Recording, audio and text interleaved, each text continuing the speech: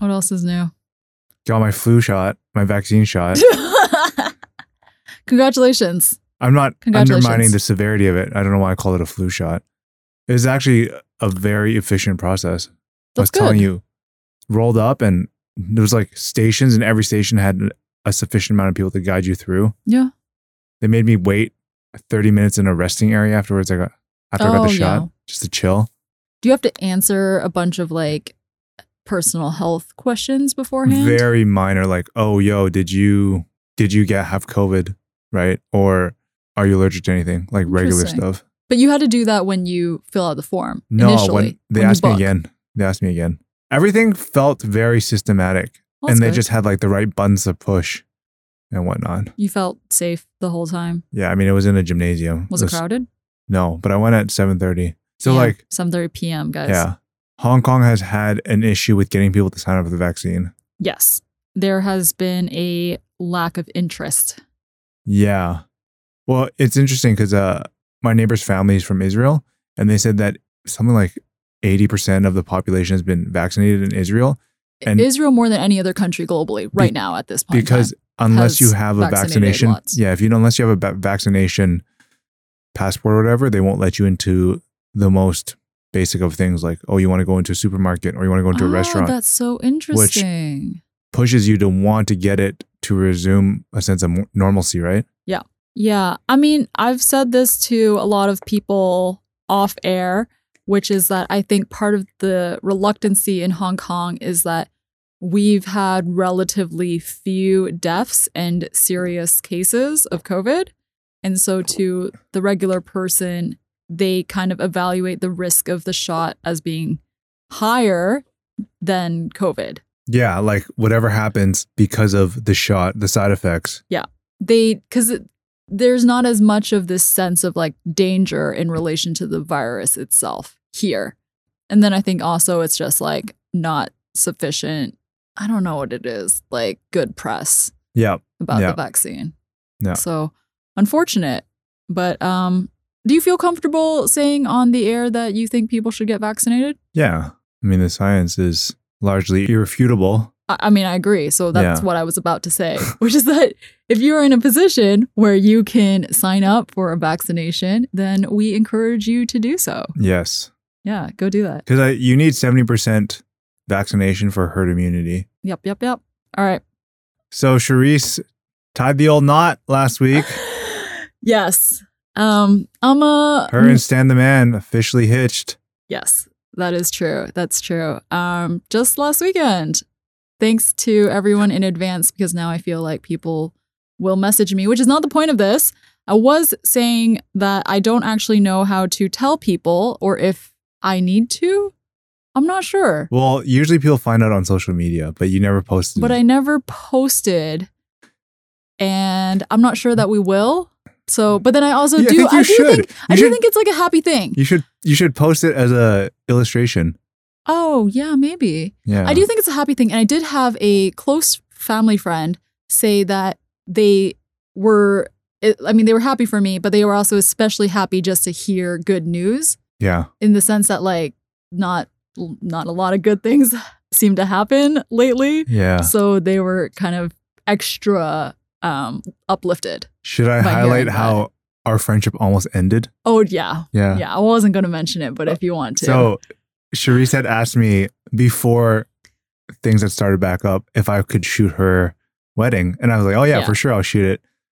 And then what happened was, Yeah, what happened? yeah. Well, okay, so Hong Kong opened things up again, and then sports resumed, and we all know that Eugene here, ex-semi-professional football player, takes his recreational football league very seriously. And they had a match on the same afternoon, unfortunately exactly Yeah. the same time as when my signing was going to happen. Yeah. So he said, don't think I can make it because I'm going to go to this match. And I genuinely have never been so like personally upset at you. I felt it in the WhatsApp message. I felt it. Like we've had disagreements about Friendly disagreements. things like books and creator economy and NFTs and whatever. Like, you know what I mean? Yeah, Like yeah. on this podcast. we disagree about the things that we talk about, we discuss. But this is genuinely the only time so far in our friendship I've been actually like personally upset with Eugene. Yeah. But then I recovered. Well, part of it was just but part of it Rushing was to just get the a timing. photographer. Because I Yeah. was like, I do actually want photos Yeah. of the day. Like, Yeah. I don't want to not have photos. So I was like, now I have to like hurriedly, contact a bunch of people to see if I can like get another photographer. But then once I found someone, I, chilled. She forgave me. Yeah. You know what's Yeah. funny is like I think my dad did something similar once. But it was when either me or my brother were born. I think he went, something like that. But the redeeming thing is that you won the match. Yeah. Did you think about that going in? You were like, damn, I better win this match. Otherwise, Charisse is going to be so I pissed never at me. go into a match thinking I'm going to lose. If that's an alternative take on it. Well, I'm glad. I'm glad you guys won. I'm Yeah. glad we had photographers. Shout out to our friends Willie and Tiffany, who wound up photographing the wedding. So, all right, enough. Lots of personal news. Man, we talked about vaccinations and weddings, so we gotta move on.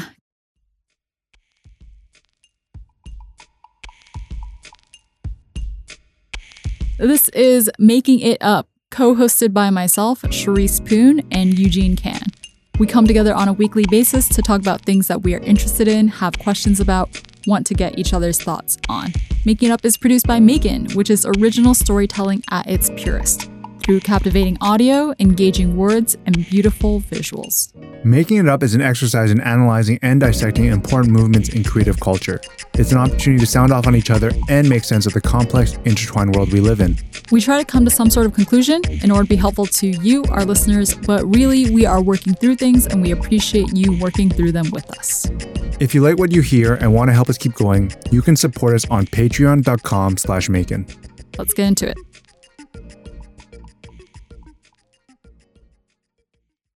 All right. My topic this week is Creator Economy versus Newsroom Leadership, a Fight for Talent. And this was written by David Trevdon. Charisse has her hands in the air. I apologize if I've pronounced his name The incorrectly. spelling is TVRDON. Yeah. So if you are a listener who recognizes that surname, Please let us know. And I was actually surprised that this was chosen because this was like a personal interest of mine, but I never really expected this to be amongst the front runners for votes. why not? I don't know. I think that anytime you incorporate journalism, it tends to skew a little bit more like business centric. Like it's less general. You know what I mean? Like people don't really like to talk about journalists within newspapers and newspapers in general, But in my opinion. Well, but okay. So when Eugene says he was surprised that this was popular with the votes, he means in our Discord with Yeah. the Macon community.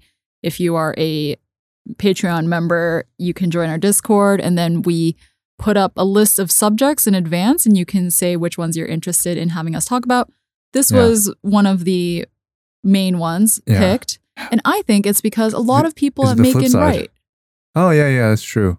And maybe it's also because they're more focused on the creator economy. Yeah. That's the flip side. I mean, I don't think a lot of people are the traditional journalist type, which Yeah. I think we're going to talk about like newsrooms, but a whole bunch of people in Macon do Yeah. personal writing. Yeah. I would say that in general, we've seen the rise of the creator economy in the last, call it year or so, maybe 24 months. And before we jump into the article, I want to ask you, what do you think are the main reasons why we've seen a surge around the creator economy and why it's viable and why it's even like a catchphrase now?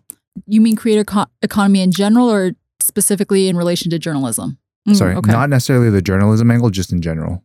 There's a couple of reasons I think that are quite obvious. One is the rise of tools that allow people Yep, that was to on my make list. money. So just all the different apps and payment gateways, etc.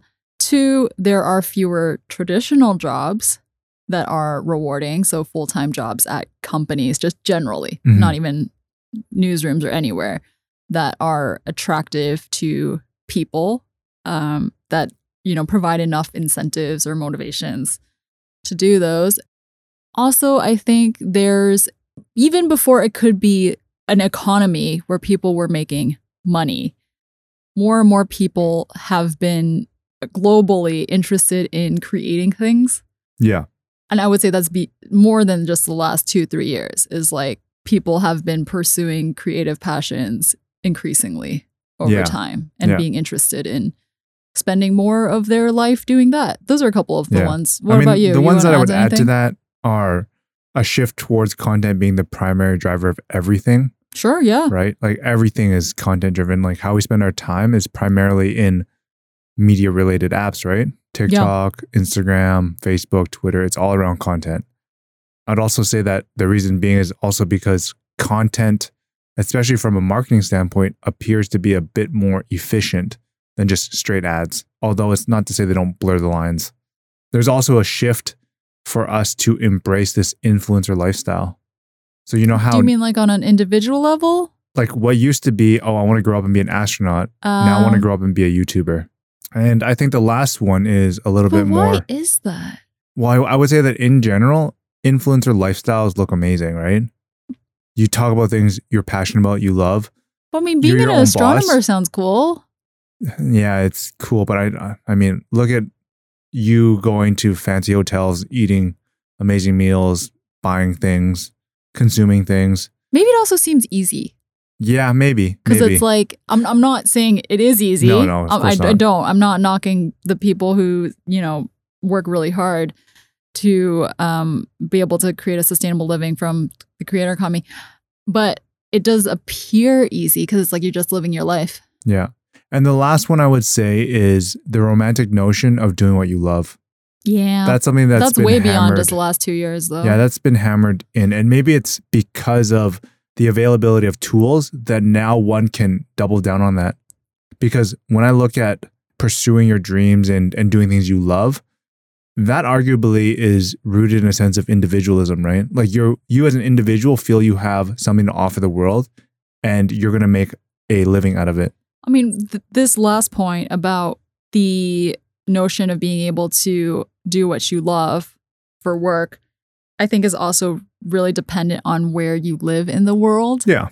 And so for people like us and in big cities, and you have so many options for what to do. And so we have that luxury of imagining. So you're saying someone in a small city has less of a chance to be an influencer? No, I'm not saying that. I think it's like the concept of doing what you love, being ingrained in you, is more like a part of the water if you're in like a big developed place. Yeah. I feel you. Just that not that you can't, like I think people in small cities because of the internet have just as much opportunity, but when you're surrounded by a culture that has like a glut of it, or like people pursuing those things, and you see that all around you, then I don't know. I think that's fair. Yeah. It's just more of it affects your mindset. But to get this piece back on track, the way it's broken up in this article is several clearly defined and neat subsections. So number one, just the creator economy in general, which we touched upon. And this is an interesting definition by Mark Stenberg of Media Light Newsletter. And he says that the creator economy consists of individuals with unique skill sets using platforms to monetize their craft. I don't disagree with the belief that unique skills are what's at play, but I think I want to also put an asterisk around this and come back to this towards the end. In addition, there's been a changing environment for content creators. So in the past, journalists could only really go lateral. So you'd go from one unhappy newsroom to another unhappy newsroom, right? You couldn't really set off on your own, which has been the case most recently. I think the one option people could go to was probably YouTube, because YouTube had the best monetization tools. So if you were able to go in and create content consistently, that could be where you would set forth and, set on your new path outside of a traditional journalistic structure. And now, obviously, if you really wanted to, Charisse could go spend a few hours and set up a Substack at night. Yeah. And there you go. Like you're up and running. And I think one thing that's interesting too is that journalists and businesses have changed. Like the way that I look at talent now is probably different than how it was before. It's almost like a reversal of structures, where in the past, the media company was the rock, and then everyone was sort of just like pushing along behind. But I think the opposite is probably true now, where the journalists and the writers and the content creators are kind of the stars, and they're at the front pulling the media company along with them, right? So they have much more power and they have much more stock than they did prior. And I'm very curious why that is. It might be because their ability to leverage their personality in places outside of the media company. I mean, I think it's true at big newsrooms. Like we've seen that change at the Washington Post or New York Times, LA Times, like places of that size. But I would argue that it is not true for local newspapers and news groups. You think so? I think it's just because we're not in those locales, we can't see it. Maybe. Because my argument is that you are forced, relatively speaking, to write about certain things when you work for a brand, which is the newspaper. But your ability to leverage your personality and your insights are unhinged in a good way when you're able to utilize your own publishing platforms, whether it's Instagram, Twitter. And you know how there's often the bio line that says, these tweets are my own thoughts or whatever, right? Yeah, and that's to de-risk them. Okay, yeah, maybe. But I also kind of doubt it because the reason why individual journalists at those big papers become their own brand they can set out on their own period is because they have like national global attention versus like if you are, you know, a reporter for I would say in relative some terms, small town paper, then the people in the small town probably know who you are, but you don't have enough of an audience to like make it out on your own. Potentially, yeah, you're right. Yeah. Well, I think that in having said that, it's a multi-phase approach where you might be a up-and-coming journalist. You get plugged into the New York Times, which, as you mentioned, increases your profile. You can then double down on that increased profile with your own self-published thoughts on Twitter. And then eventually you get to a point where you're bigger than the New York Times and you leave. One thing that Casey Newton says, who used to be over at The Verge and now does his own newsletter, he said that the long-term solution for this is for publishers to create incentive models for the employees that have uncapped upside, allowing journalists to capture more of the value they are creating while also giving them the benefits that solo hustlers like me are now living without. That arrangement could involve shared revenue on a newsletter or YouTube sponsorships or podcast ads, but the upside has to be unlimited and it has to reflect some portion of the value that the journalist creates. I mean, I think, you know, we talked about businesses changing from the creator side, but we haven't really talked about also how businesses have changed from the news group side, which is, I think, to a lot of journalists is discouraging. How many times have we talked about cuts, right? Yeah. You know, we used to talk about it more, but then it just got repetitive to talk about every different and maybe it slowed down a bit. Publication. There have been equally as many. I just stopped sending them. Stop counting them. So that's depressing, right? Yeah. If you're a journalist, it's really not. Why would you stay? You know, you see, there's no budget here. The bosses or the people who own this paper don't really care. Billionaires. Yeah, exactly. They're not putting money into this. Like, I could do better work on my own. So I forgot to mention Casey Newton started The Platformer, which is his Substack newsletter. But I think to that point, you're now seeing media companies almost change from media companies to talent management companies. Oh, that's so weird. Yeah, you don't disagree, right? Because I mean, I don't know. Well, you've kind of switched. There's a distinction between a media company and like a newspaper. Make that distinction for me, please. Okay, like I think newspapers are breaking news that have to do reporting on the ground. I would say that should be the main core of a newsroom. Let's say a crime happens, then they have to actually send people to go speak to the people on the scene, eyewitnesses, victims, police. Okay, all of this like actual field work, and then turn that into a piece of writing that lets people know like this is what happened. Okay, it's not necessarily glamorous work. And then media companies, when we use that term, it's more general. I think it includes newspapers, which often have like culture desks as well and food and beverage, etc. But when we say media companies, it also includes things like The Cut and The Verge and BuzzFeed, which do a whole bunch of things that are not breaking news. Yeah. Okay. I think that the way they monetize and what readers go to them for is different. Well, I guess back to Casey Newton's point about unlimited upside. That's where, to me, it sounds a little bit like talent management / shell of sorts. Because if you're a singer or an entertainer, it's kind of on you to put out work that is sufficiently interesting so that what was a recording deal or what was like a sponsorship deal for 10,000 now is 100,000. It's now 1 million. So at most, the publishing company or the media company, which is now, like I said, the talent company, is taking a set percentage. They'll take no more than 15%. I mean, when you say talent company, it sounds kind of strange. Like I think of like YG. Yeah, like that's where my mind goes. But talent, it's a question creator. To you. Yeah.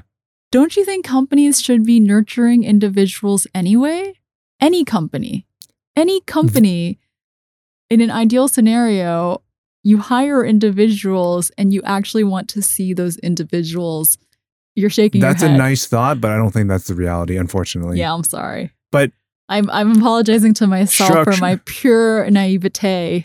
But structurally, I think it's hard to set up a business like that, like to switch over, because your company is built off of a set of expenses, right? And I would say, but you actually go much leaner when you flip it around. Like when you go the realm of this talent management thing, it's kind of an eat what you kill type approach. For example, if no work comes in, no one gets paid. Versus on the flip side, like you kind of have a stability and balance, and you know that someone's earnings are capped for the most part, at least for a quarter or at least for a year.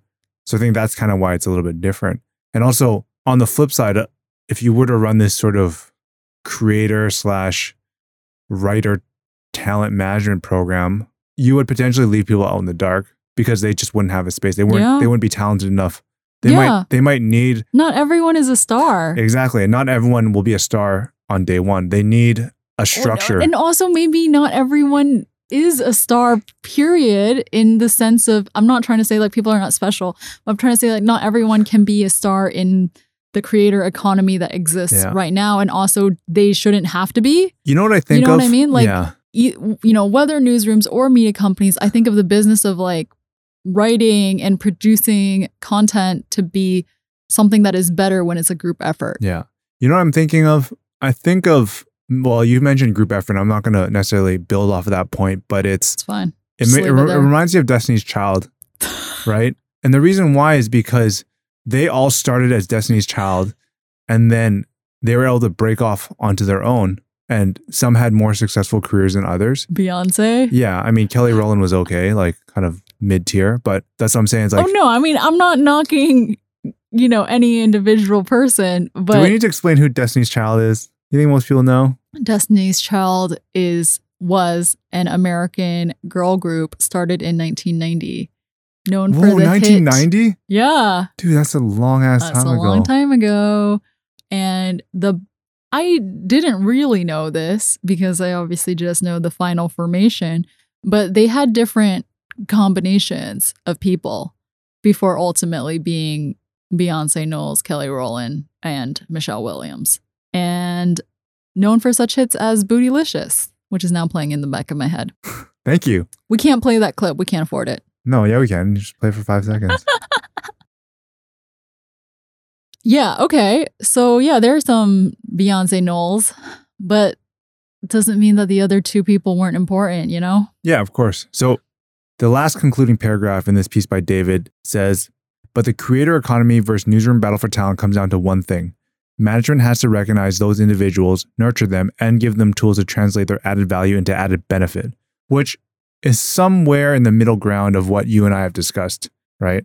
But you know what? I think that amidst all this, there has to be the understanding that on one's professional trajectory, there is no permanence.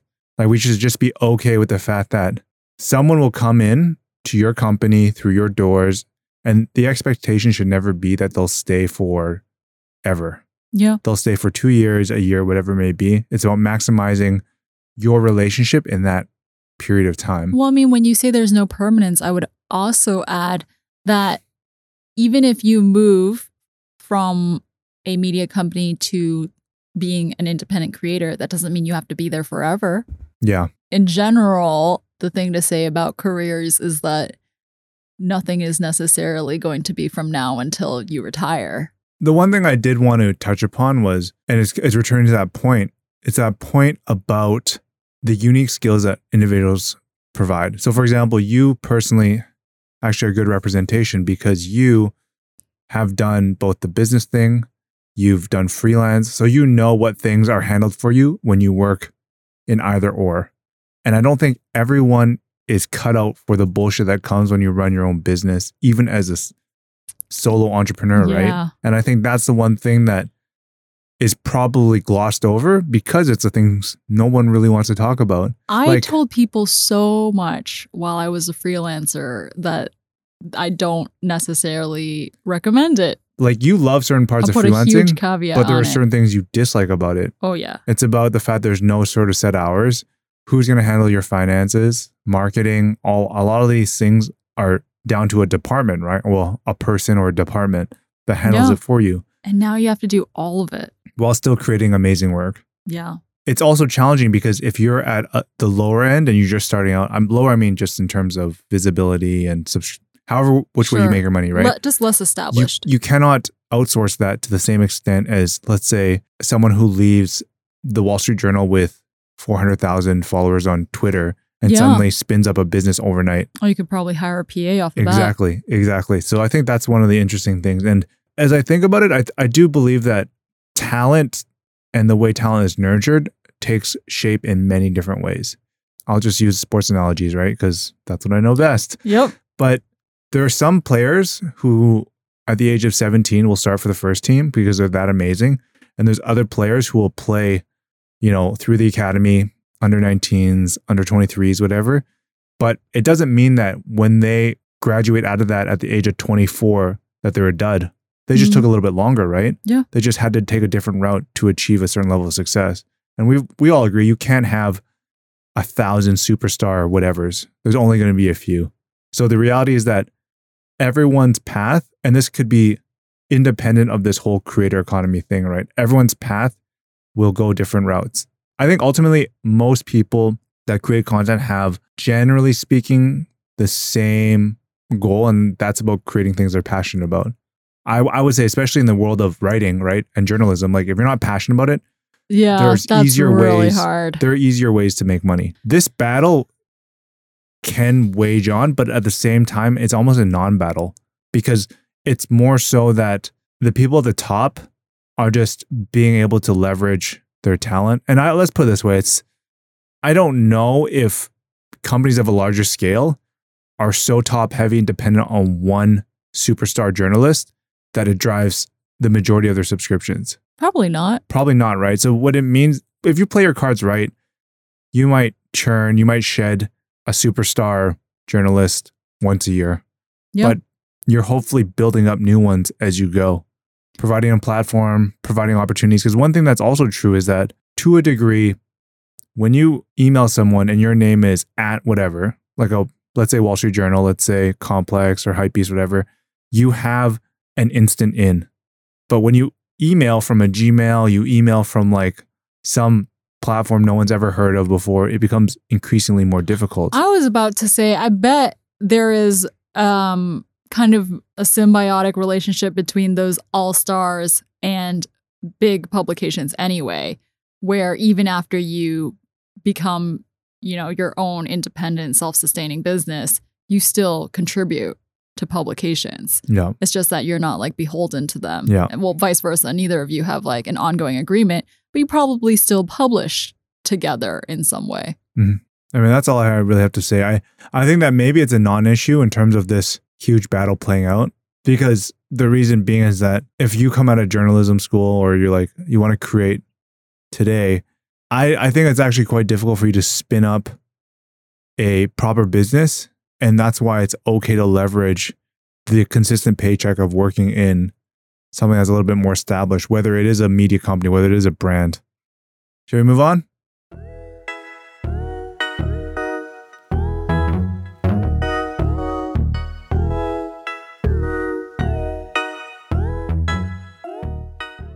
In a continuation of the creator economy subject, that's the theme of this episode, my subject comes from the New York Times, written by Taylor Lorenz. It's called "For Creators, Everything is for Sale." Subheading: Digital stars are coming up with new ways to make money, yet fans still hold the power.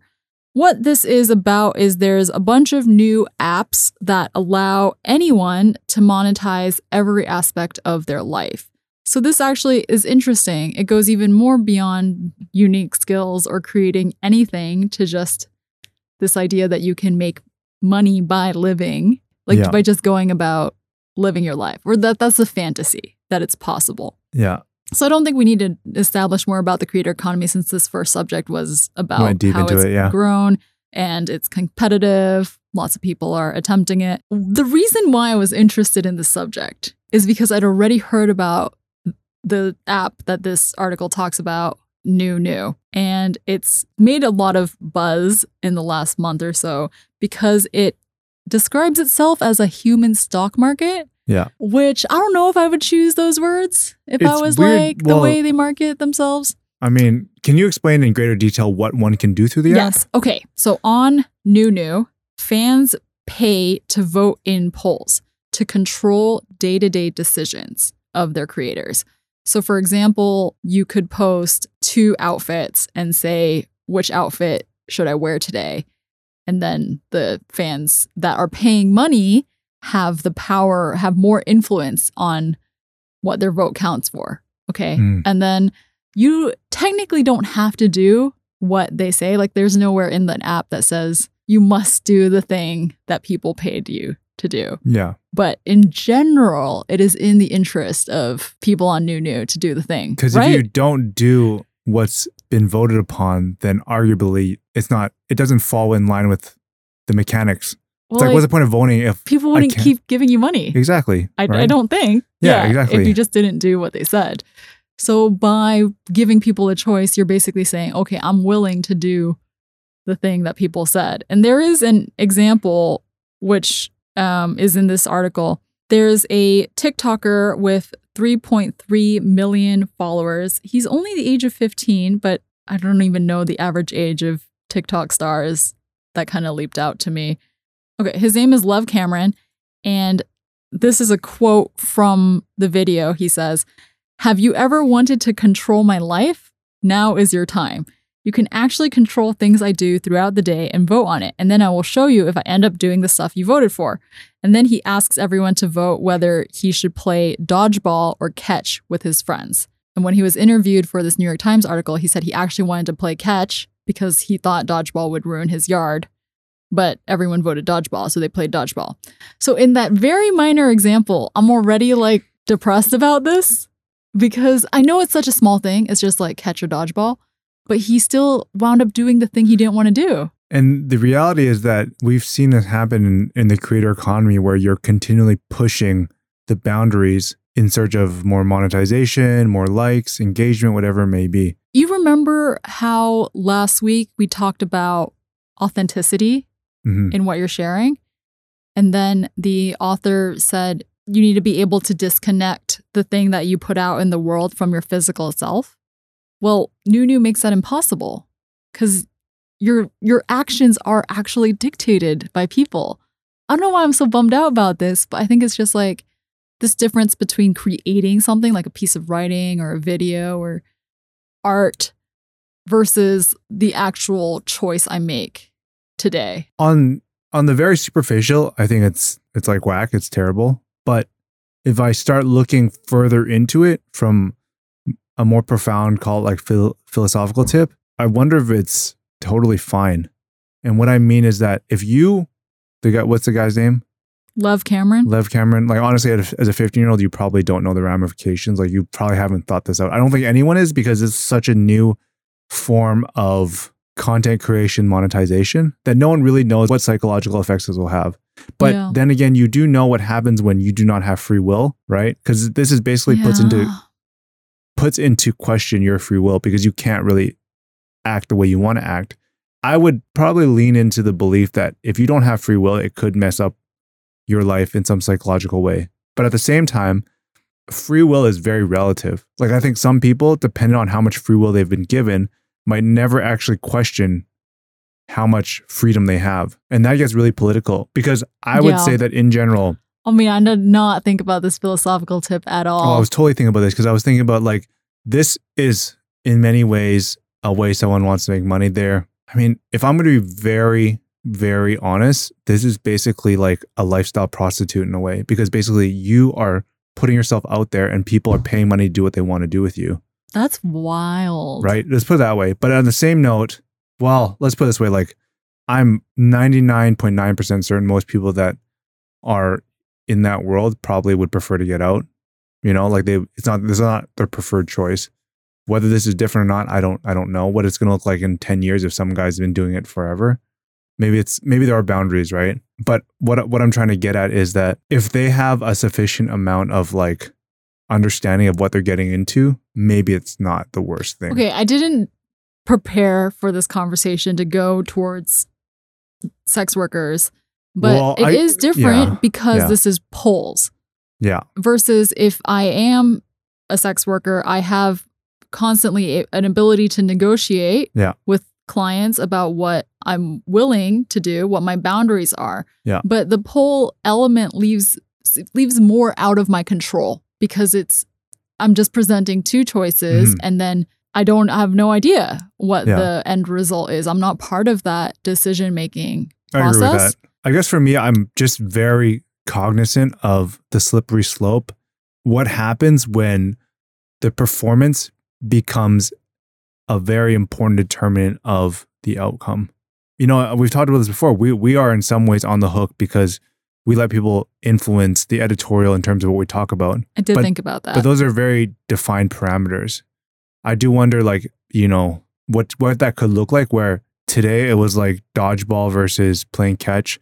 Tomorrow it's like, I don't know, I'm making this up. Like, do I eat the world's spiciest pepper or do I eat like, I don't know, a pig brain or something, like some sort of like fear factor type approach. No, I know. Because you can almost guarantee that someone's willing to go to those depths. Yeah. So that's why I think it's a very fast race to like, what's the word? Sensationalizing? Well, it's sensationalizing and it's definitely dehumanizing. But then again, if the money's worth it, then who am I to say whether or not? It's just like there's going to be longer term ramifications that we don't know. When I tried to be charitable, like when I'm trying to think about new from where is the positive in this, I do think it's a good thing that there are new platforms being made. This is generous, I think, for me to say. So beyond new, that there are other platforms for people to experiment with making money other than the usual culprits of like YouTube and Substack. So that's a positive to me. And this article does talk about other tech startups that are similar to Nunu.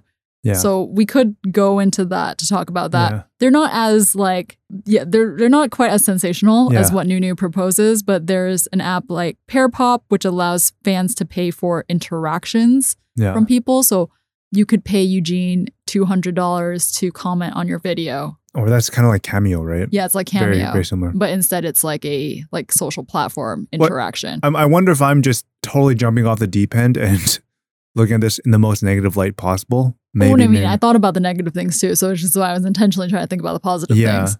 The idea of these sort of decentralized organizations that can make decisions as a collective are really interesting, right? It's almost as though it's what the future of the internet is going to be. But I think the big difference there is that these are broader community initiatives that impact all of us. This is one thing that on the flip side is arguably for entertainment purposes. But then again, what happens if the creator is just pushing out a slightly different approach where like, hey, should I talk about pumpkins or apples today? Yeah, it's possible. Yeah. I mean, we're just thinking about it in this really, like you said, in a dehumanizing way, but it could be, the way we approach making it up topics. Right. Yeah. This actually isn't that far-fetched from something that actually has happened before. Because Justin Can, right? No relation. No. The guy who started Twitch? No. Okay. So since you have a computer in front of you, Google Justin Can live stream. Because basically, I don't know how long ago, he basically live streamed his whole life. And that was right before the creation and launch of Twitch. Oh, he live casted his daily life for 8 months. Yeah. And maybe just do a quick search and see if people were allowed to make decisions. Because he knew people were commenting and people were on the live stream. Okay, I'm sure there was like a soft influence. Yeah. In terms of comments, but not so direct I mean, in that way, Twitch is a soft influence too, in general. Yeah. Slash any paid platform, right? Like we already said, like we have a Patreon. People pay money and then they talk to us on Discord and they make suggestions of what to talk about. So there is a relationship between money and what we decide to do. Yeah. But I think there's that, again, I've already said this, there's this distinction between like the subject material of making something versus doing something in your life, like what meal you eat or what friend you see, that kind of thing. Yeah. So I think that's the boundary. But obviously Nunu could be used in that content type of way. I'm just going to mention another app. I don't know what to call it. I think it's a website actually called Clout Market, which I thought was interesting and funny.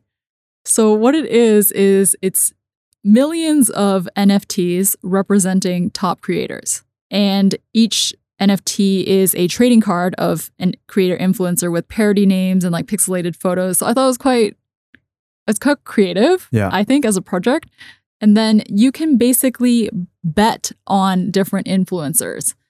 So like each person is stock essentially, and the price goes up and down depending on their analytics from different social platforms. Yeah. And the way the founder, the creator talks about it, his name is Elijah Daniel, is that you can make money off of the drama. So you know how like YouTube, in particular, like in the world of YouTube makeup artists, there's a lot of like back and forth drama that most more than I should be. Are you really? It's like something they call it tea, right, or something. Spilling the tea. I mean, I don't know the specifics. I'm familiar with it. I'm trying not to laugh because I want you to try to drop more slang that you've learned from. Yeah. Anyway. And was I right though? Yeah, you are right. Spilling the tea. Generally, audience, like people who watch these videos think that they're like in cahoots, essentially. Oh, just create drama. It's like the WWE Creating wrestling. drama gets views and like gets you trending, essentially, like so and so. And so Elijah Daniel says, well, if they're going to make money, I think we should make money too from like placing our attention on this subject. Yeah. So I'm kind of into that. I mean, this whole thing is very dystopian, very Black Mirror-esque. Oh, yeah. Right? Yeah. Because what might be $5 to make a vote, I don't know how much it costs, right? Like someone has unlimited amounts of money to potentially get you to do something. I mean, this is like referencing another episode where we talked about self-worth, right? Yeah. The relationship between money and how we perceive ourselves is already really close. Just by like the salary you get. These types of apps, it's like 1-to-1. Like you have a $sign on your head. Yeah. That's actually super valid. I don't really know like how you're going to work through that. I just think it's a very dangerous opportunity when this is how you make your money. But I just don't know. Like we said, we can make a guess on like psychological effects, but we don't know for sure because it's just been happening. But also it does go back to what we discussed too, is that there's no way that every single person that engages in this will make a ton of money, right? So for some people to just fall off, you'll just have massive amounts of churn of someone that hears about the app today and downloads it next week and tries to make something of it. But maybe they're just not interesting enough or they don't gain traction. Yeah. I mean, that's why new platforms are important. Like I looked up another article on this subject. It's from Vox. And the author makes the same point, which is that you have these like top 1% of influencers on any given platform, whether that's Twitch or OnlyFans or Nunu. And then everyone else makes pennies on the dollar. So then you need new platforms so that people can go there and try to become, rich off of that one instead. Because it's unlikely that you're going to shake. Yep, exactly. The person at the top of the existing platform. Yeah, like a great example is Clubhouse. Like I have a friend that I was talking to who was very consistent on it. And it got to a point where people were willing to pay him $500 just to appear, because by virtue of him appearing in a room, it would notify his followers as a push notification. Oh, wow. So he got to a point where it's like, oh, like there are things that I don't want people to know that I'm interested in, or like maybe I want to enter a conversation around taking care of pets. And I don't want my followers to know that that's what I'm into right now, or that's what I want to hear more about. Yeah. It's like another side economy in a way. Would you experiment with some of these apps? I don't think so. because I would probably put very clear, definitive parameters around it. And no one would pay you money. But the parameters themselves would probably be insufficiently interesting. Well, what I was thinking too is like, I definitely am not at a point where I need to like get clout or to, well, you know where, this is kind of stupid. Maybe it'd be like consumer differences. Like, or sorry, maybe a place where it could work is maybe consumer driven decisions, right? What do you mean? For example, like buy this or that and then do a review on it. Like that's something I think could be very well encapsulated. There's not any like danger. It's like, hey, you're like a above average vlogger and you review cars or you review cameras. Like, hey guys, what should I review next? Yeah. Right. Your vote also is your support for the creation of the piece. Yeah. So I guess in some ways that's kind of what tokens are these days. Yeah. The content material. But you do have some clout. Like I do. I mean, okay, not a lot, but let's say you were on Cameo or Pearpop, maybe people would pay you money to comment on people's posts or send them a 30-second birthday message. Yeah, I don't know. I don't know either. I do think a lot about how I prefer to make money. Win the lotto? I prefer to make money in non-public facing ways. That makes sense. It does. It does make sense. Like I just don't like the pressure that comes with visibility and how much money you make, which baffles my mind. Like some of these people on YouTube, obviously some of it is like a Ponzi scheme, but some of it is really like, hey, you know what? This is how much I made last week trading stocks. This is how much I did doing that, right? Like when everything's out in the air, I think it changes how you view humanity because humanity views you differently. Yeah. I think that's a good place to cap things off. Yeah, another kind of depressing one, hey? Was it? I don't know. Middle ground, I think. Middle ground depression. Middle ground depression. Just your average degree of sadness today. Yeah. All right. Good place to wrap things up. If you are interested in hearing more about Maekan, reading and listening to some of our stories, focus on the sights and sounds of creative culture, you can visit us at maekan.com, maekan.com. You can also subscribe to us through your favorite podcast app and platforms. If you like this podcast, you can do us a huge favor by sharing this podcast with a friend or supporting us via patreon.com/Maekan. Also, if you want to get in touch with us, you can email myself at Charisse@Maekan.com or Eugene at Maekan.com. We love hearing from you. I'm Eugene. I'm Charisse. And this is Making It Up.